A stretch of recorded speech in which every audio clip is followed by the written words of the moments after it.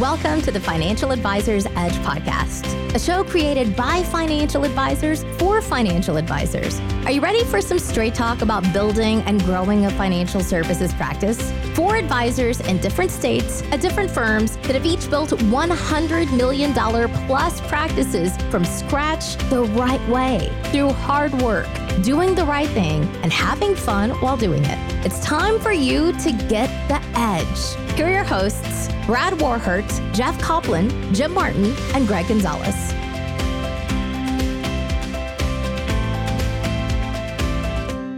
Hey, and welcome into the show. My name is Jim Martin. I am joined by Greg Gonzalez and Brad Warhurst. Gentlemen, thanks for joining us today. Guys, we have a great show lined up. We are talking about capacity and actually the myth of capacity. The capacity word is thrown around in our business like, I don't know, like it's a Frisbee at a park. Everybody talks about capacity. Everybody's got a really strong opinion on how many clients they can service. And we have a bit of a different spin on it. And I'm excited to jump in there. But before we get into our show, I want to let you guys know who we are, what we're all about, and how you can connect with us. Look, we're three guys who have built $100 million plus practices, sharing our ideas and how we got there. We were scratch starters, which meant we did not start or inherit a business. We started from zero and built our books up. And our goal is to share those ideas with you. If you want to connect with us, we have a private Facebook group. It's called the Financial Advisors Edge Community. You can go out to Facebook and search for it and find us right there. But more importantly, we have a private coaching group called the Century Club. Look, if you're trying to get better, you're trying to grow your practice, you're trying to scale, I highly encourage you to check out the Century Club. It's a small group. We limit the membership, and we're almost at capacity. I think we've got 5 spots left. So if you're interested, go out to thefaedge.com, click on the Century Club, and learn more about it. You do not want to miss it if you want to grow your practice. It's an incredible value at the price we're offering it at. I think we should raise the prices, but Greg's a humanitarian and will not allow us to. So he's trying to save the world one advisor at a time. Now, with that said, let's just jump right into this topic of capacity and talk about it. Let's just start with Greg. You're at the bottom of my screen. You look like you're very eager to speak. Capacity. Is it a myth? Is it reality? What do you think? You know, I never liked this word because if let's just say, you know, we all agree, and I don't think we'll ever agree on this, and I don't think these rule of thumbs are appropriate for anybody. But let's say it's 200 households is kind of your capacity that your broker dealer or whoever you clear through, it tells you, okay, your capacity. So what is it? You stop once you get to that number? I mean, how is that useful? Is it, why I don't like this is because I think it limits, it puts a lid or a cap on people's potential growth in this business. That's my biggest, flaw that I see in this whole discussion is capacity. I'm getting close to capacity. I better start scaling back now before I go through that limit, and then I don't know what to do. So the capacity, it's going to be different for every advisor based on their service model. So if you have, clients that have, for example, let's say you have 300 households and you have clients that are A, B, and C. If you want to call them gold, silver, and bronze, they all have their own, service model. Obviously the gold or the A clients have their own level of service and on down. I think easily you could handle 300 households. But if you're trying to say, okay, well, we have all, the same service model for all 300 people, which, I would argue is, probably, I would question the wisdom in that. Then, yeah, I think you can have an honest discussion on, okay, if every household, every single client gets the same level of service, well, yeah, one advisor might have some time limitations just because there's only so many hours in the day and only so many days in the year. Right. Yeah. Good stuff, Greg. Thanks for sharing that. Brad, what do you think? I don't remember what the question is. Capacity. I mean, do you think people have capacity issues? We hear numbers thrown around like 40, 100, 175. Yeah. That's all an advisor can service. Is that BS or is that reality? Yeah, I think it's BS that we get in the industry, and as we grow, we convince ourselves of our industry's own bullshit. We can edit that out, I suppose. No, we won't. All right, good. We're not. No, but Greg, let's go back to the number 300. I don't know about you guys, but what do you budget for time allocation that you actually need to handle in a calendar year for a household, even in a household? How much time are we spending? I mean, I don't think 4 hours. Yeah, I mean, At Greg, max. how about you? Yeah, so I do client segmentation, and obviously the A clients are going to get a higher level of service. I even have some that I meet with semi-annually, and each meeting is an hour and a half. So people talk about their kids and family and their goals. And Sure. So a client, 3 hours worth of meetings, and budget yourself an hour's worth of behind the scenes work that you need to do for them in a year. 4 hours is fair. Yeah, I'd say 4 to 5. Yeah, it's also gonna be different if you have a team behind you to help update. Oh, we're their getting plan. there. My explanation's getting Okay. there, buddy. Okay, Right. So that's an hour. I said an hour's worth of behind the scenes work that you have to do. So I suppose this topic lends itself to some of the other things that we were talking about in the past. Like, I suppose you get to capacity a lot quicker if you're running a very disorganized and inefficient shop. But the number of tasks that you are personally responsible for should basically be client facing, and a little bit of stuff you have to do behind the scenes. You should be delegating the rest. But let's use the 4 hour number, right? Jim, what's Nick? What did Nick Murray always say? 250 households. Greg just said 200 to 300. Well, let's do the math. How many weeks a year does somebody want to work? Let's imagine they want 10 weeks of vacation. Is that fair? I mean, advisors get pretty lazy as they get successful. Sure. Right. So we're at 42 weeks a year, right? So something like that. And let's imagine, you've got 8 hours in a day, 5 days a week, but let's imagine you want 1 day a week off to golf, to fish, to hunt, whatever the heck you're going to do. So you're going to work 4 days a week. to hike. Yeah, hike. Well, whatever is important to you, right? So that's 32. That's 32 hours a week. Let's just say 30 hours a week, because you're probably going to come in late one morning because you slept in. So that gives us 1,260 hours. Right. That's what it is. And then you divide that by 4, your capacity is 315. 315. Yeah. I mean, that's ridiculous. And that's all A clients. That's all A clients, which Right. we all wish we had 315 A clients who want to meet us twice a year and have $2 million. Right. And that's probably not the case. So capacity is bullshit. I It agree. is. I think it's more of a time management too, because you've got, I see all these advisors that just waste so much freaking time meeting with the wholesaler guy and doing this and doing that. And it's like, these are not client facing or revenue generating activities. Why the hell are you wasting your time with them? It just drives me nuts. But that's why they don't. Oh, well, I'm at capacity. Well, yeah, if you didn't spend your time doing all this other BS, you'd actually have more time client-facing, revenue-generating activities. Brad, keep going. Sorry. Well, yeah, I want to just piggyback on that as well. There's another podcast I listen to, and they talk about playing office, and there's a lot of advisors that come in, and the first thing they do is open it up, go into CNBC, read the Wall Street Journal, do all bullshit. Like, you should be doing revenue producing activities. If you're not sitting across from clients or calling prospects or sitting across from them, what are you doing with your time? Like, what are you legitimately doing? And if you were doing those things with your time in the office, how often would you really have to be in the office? Right. I think point. probably a lot of people, not just in our industry, spend 8 hours a day in the office and maybe only get 3 or 4 hours of work done. I'm just guessing. I don't read any studies on that, but Brad, I had somebody say, well, I've got to be at the office because in case a client calls, I want to be there. What? No. What? No, that's why we have assistants. We'll get to that in a second. But Yeah. the other thing I think is really important to know is 4 hours a year per client is BS as well. Mhm. The reality is our work is front loaded in most of our relationships, or when there's a life-changing event, a marriage, a retirement, a divorce, a death.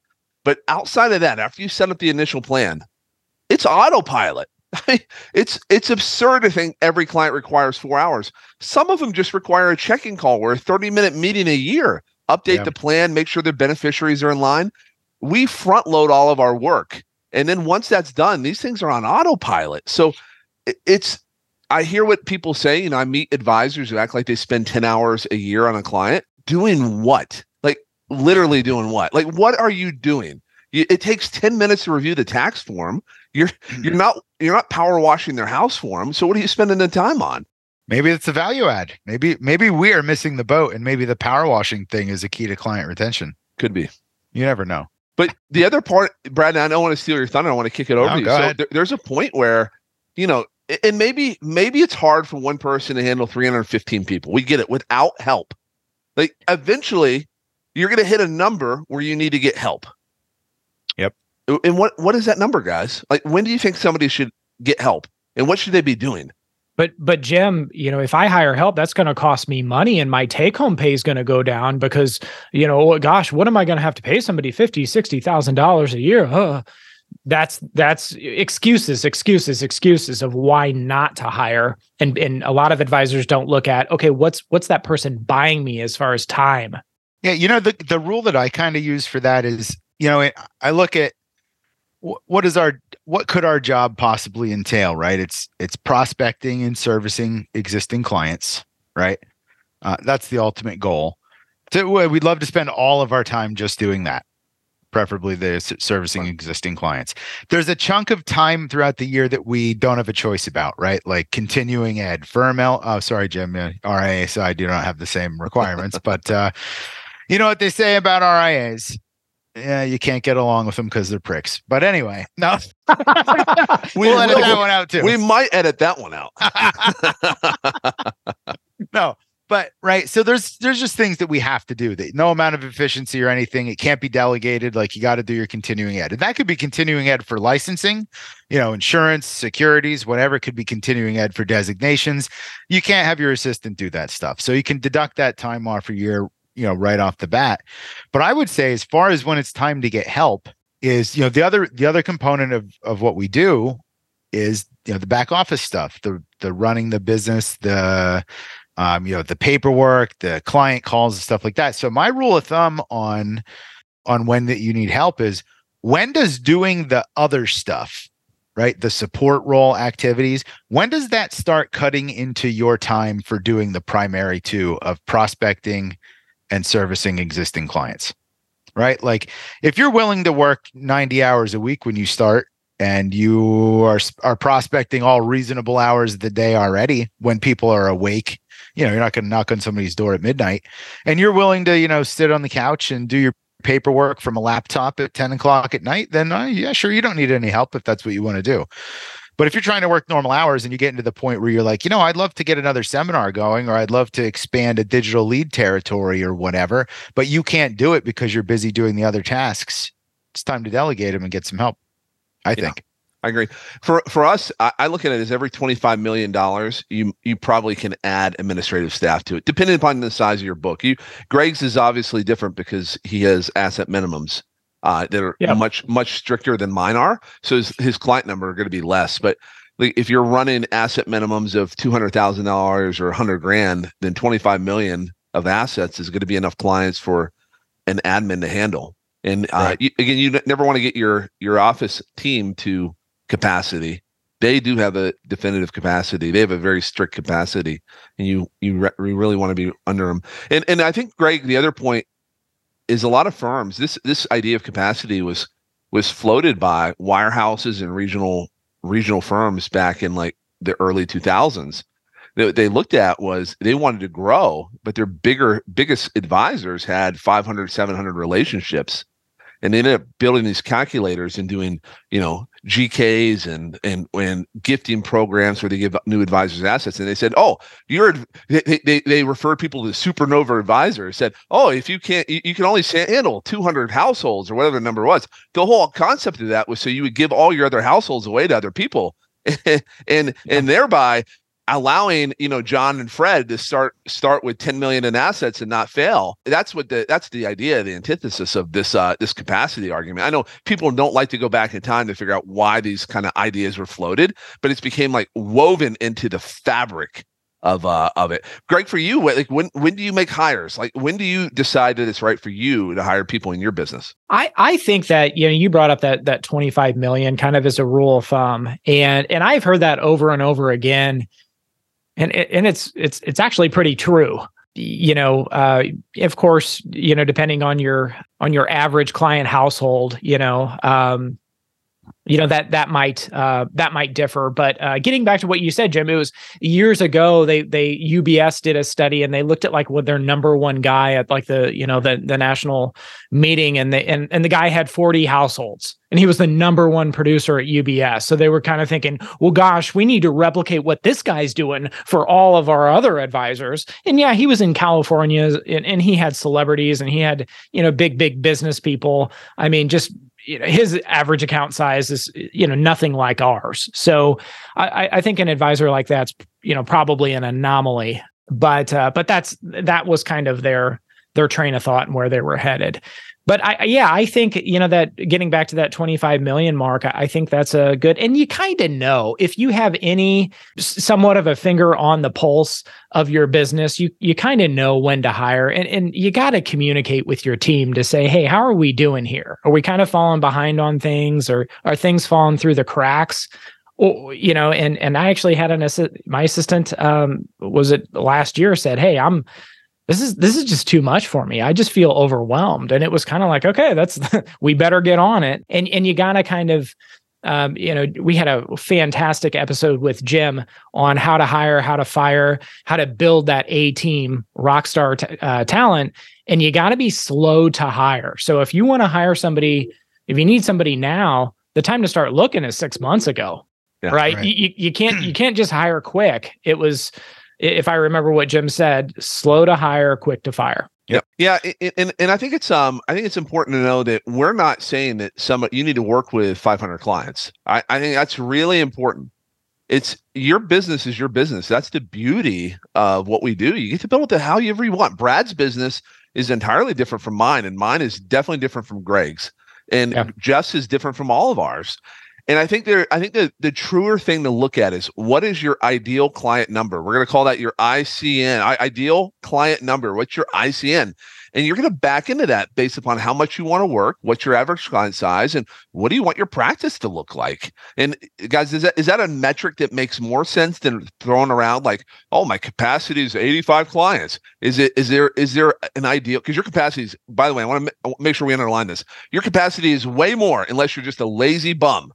Way more. And that's okay to be a lazy bum. Like, you can be lazy in this business, but what's your ideal client number? Greg, do you have one? Yeah, it's in my head. You're right.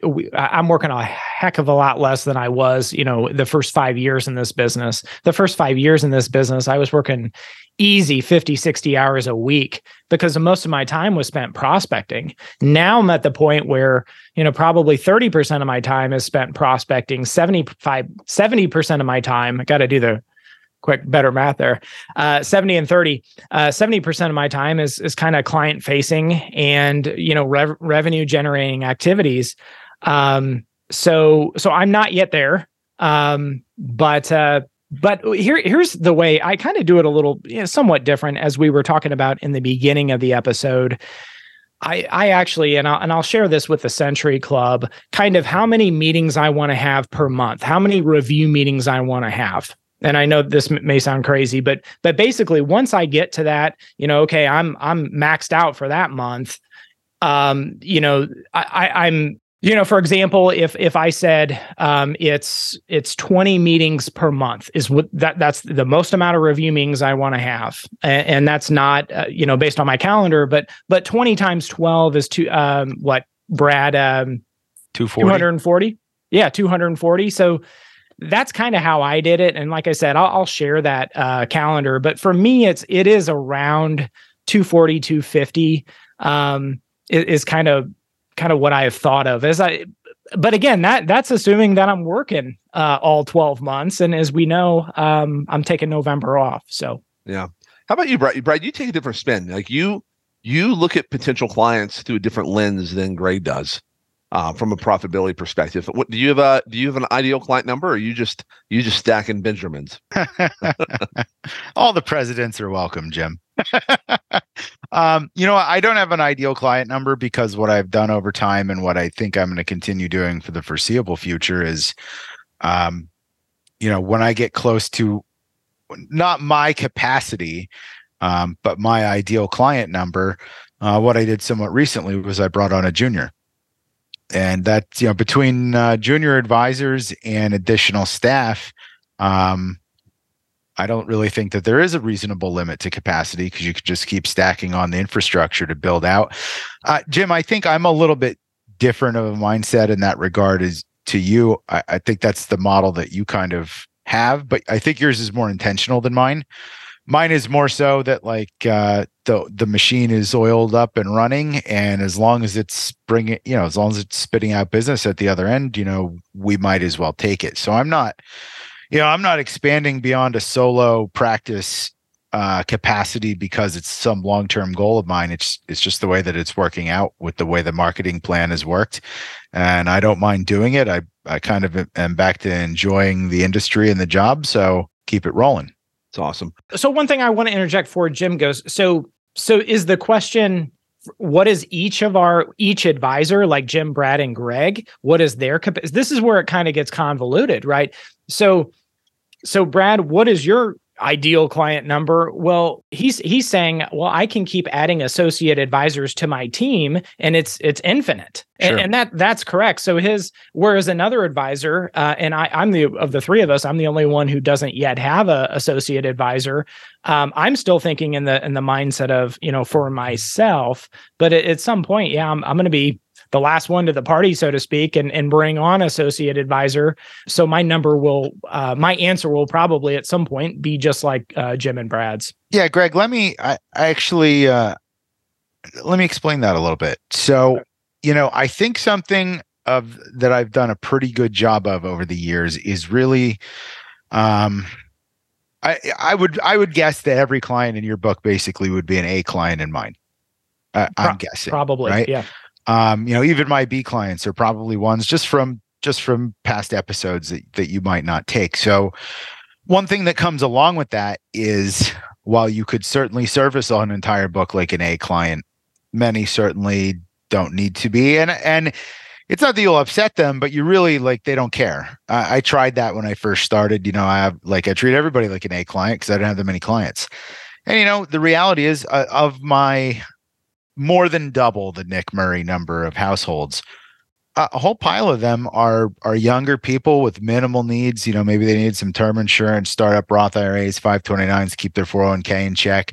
They don't want a detailed financial plan. And let's be honest with ourselves. If you're 25 or 30 years old, you can have all the details you want. It's not, 30 years from now, it's going to change. Right? Yeah. So they need someone to get them started, encourage them, keep them on track, maybe a sounding board for some life decisions, but they're not 4-hour a year clients. In fact, a lot of them, when we talk by phone or Zoom once a year, the offer to come in, the answer is no, right? They just don't need anything. Right. So I think, my number of ideal households, one key component to that is I don't have any unprofitable households. Maybe the ones that start at $0 the first couple of months. But if you tailor the service level and the way that you service them to the client, you can do a lot more with a lot less. And I'm going to say other things that I obviously have to run some efficiencies in my practice. So over time, I did things like, I stopped for the most part the traveling to people or to workplaces, except for prospecting. And that, it doesn't seem like a lot to go to a client's workplace on their lunch break if it's 10 minutes from your office or 15 minutes from your office. But, when you count the round trip, when you count the buffer time, when you got to plug in the meeting for a half hour, 45 minutes, or an hour, even if you think it'll be a quick review, all of a sudden you've melted 2 hours out of your day that could have been 20 minutes, most likely.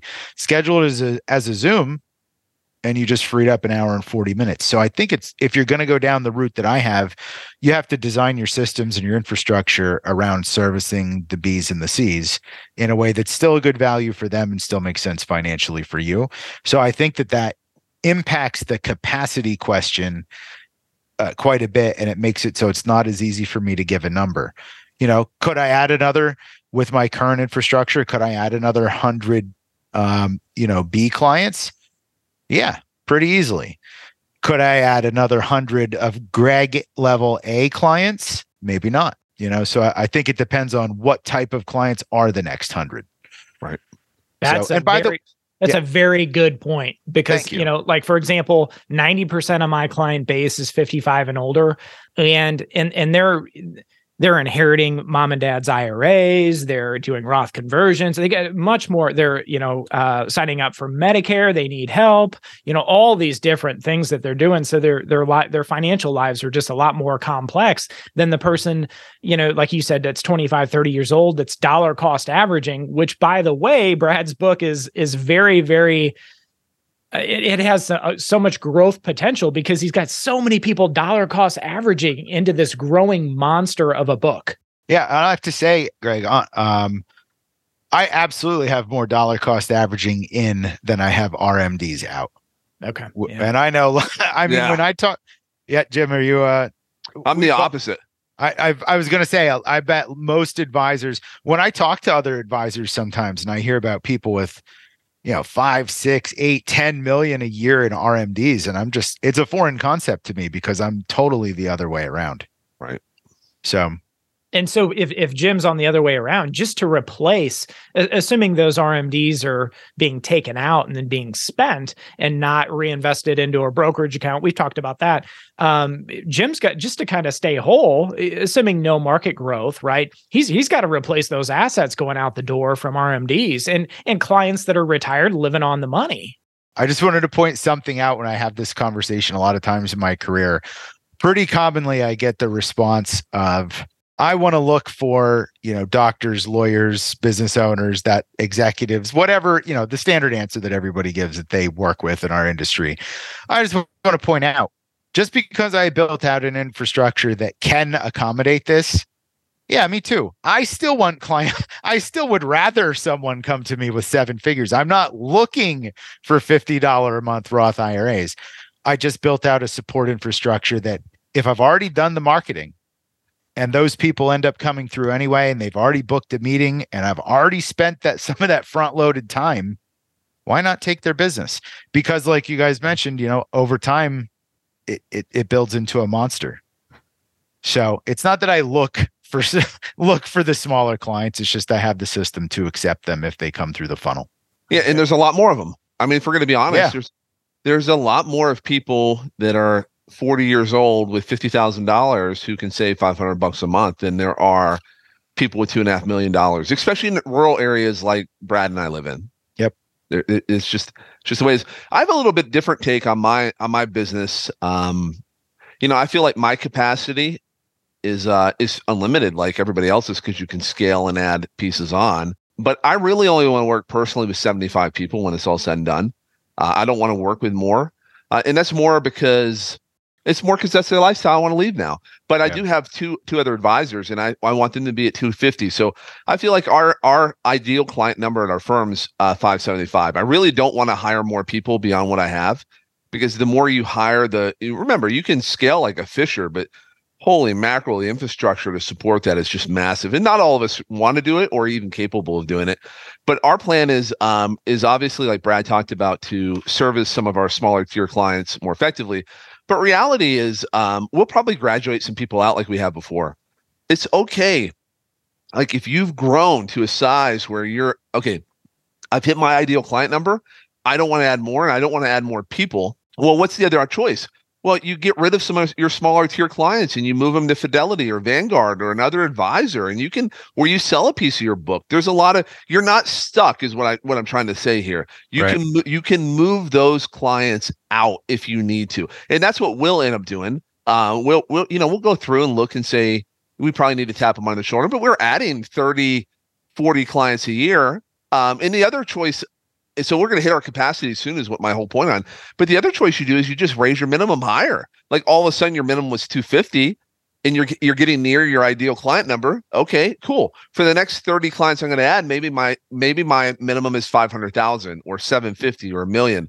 So, be in control of your ship, and you can run it like Brad, or you can run it like Greg or me, or like you want to, but don't run around saying you can only work with 40 people. It's just baloney.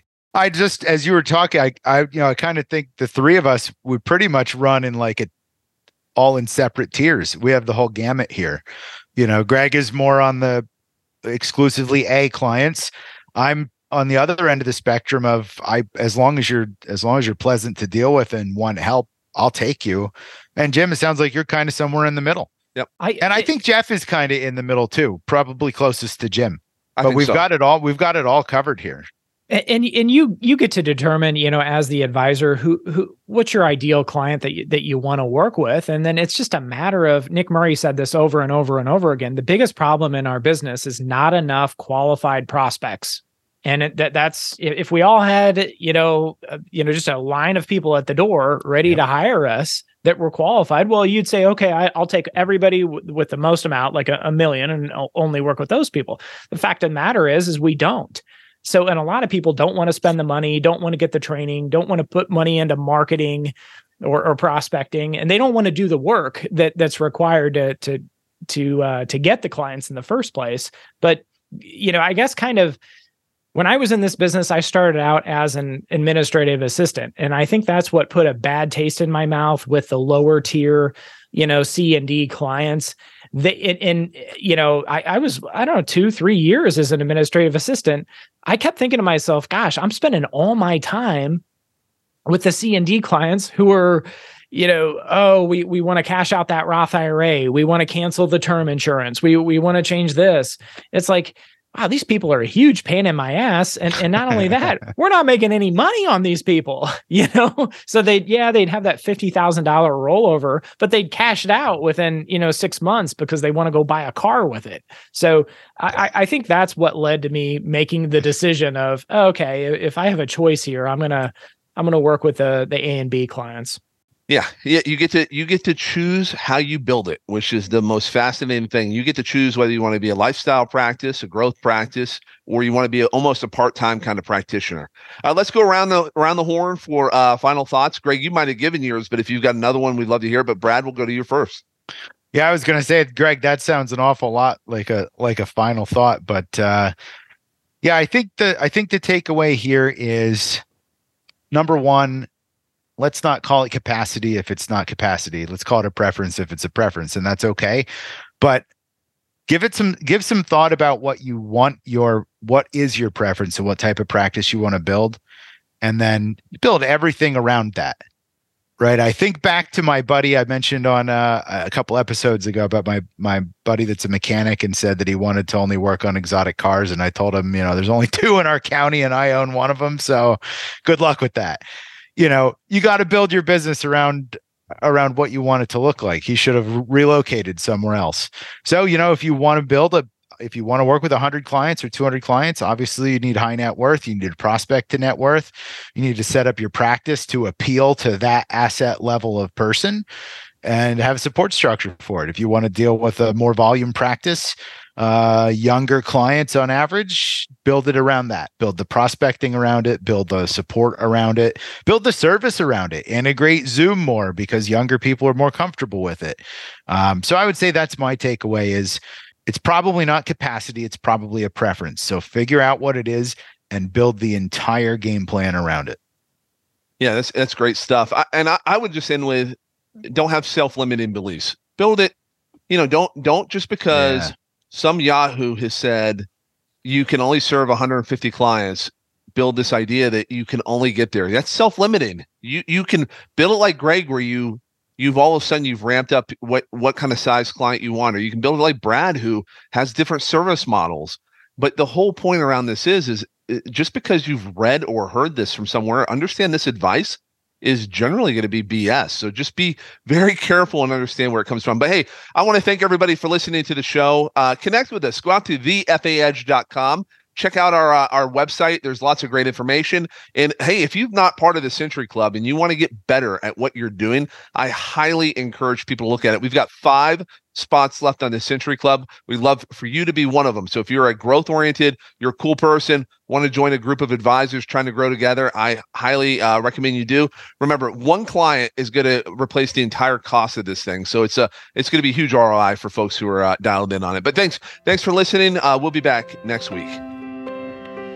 Thanks for listening to the show. Check us out at thefinancialadvisorsedge.com if you want to learn more about us. If you enjoyed the content, make sure to leave us a 5-star review and tell your friends about us. The opinions that are expressed in the shows are that of each host only and don't necessarily reflect the opinion of the other hosts. Like the weather, our opinions can change. This podcast isn't intended to provide tax, legal, or investment advice. Always consult with a qualified professional. We cannot guarantee our opinions or forecasts are right. See you next week.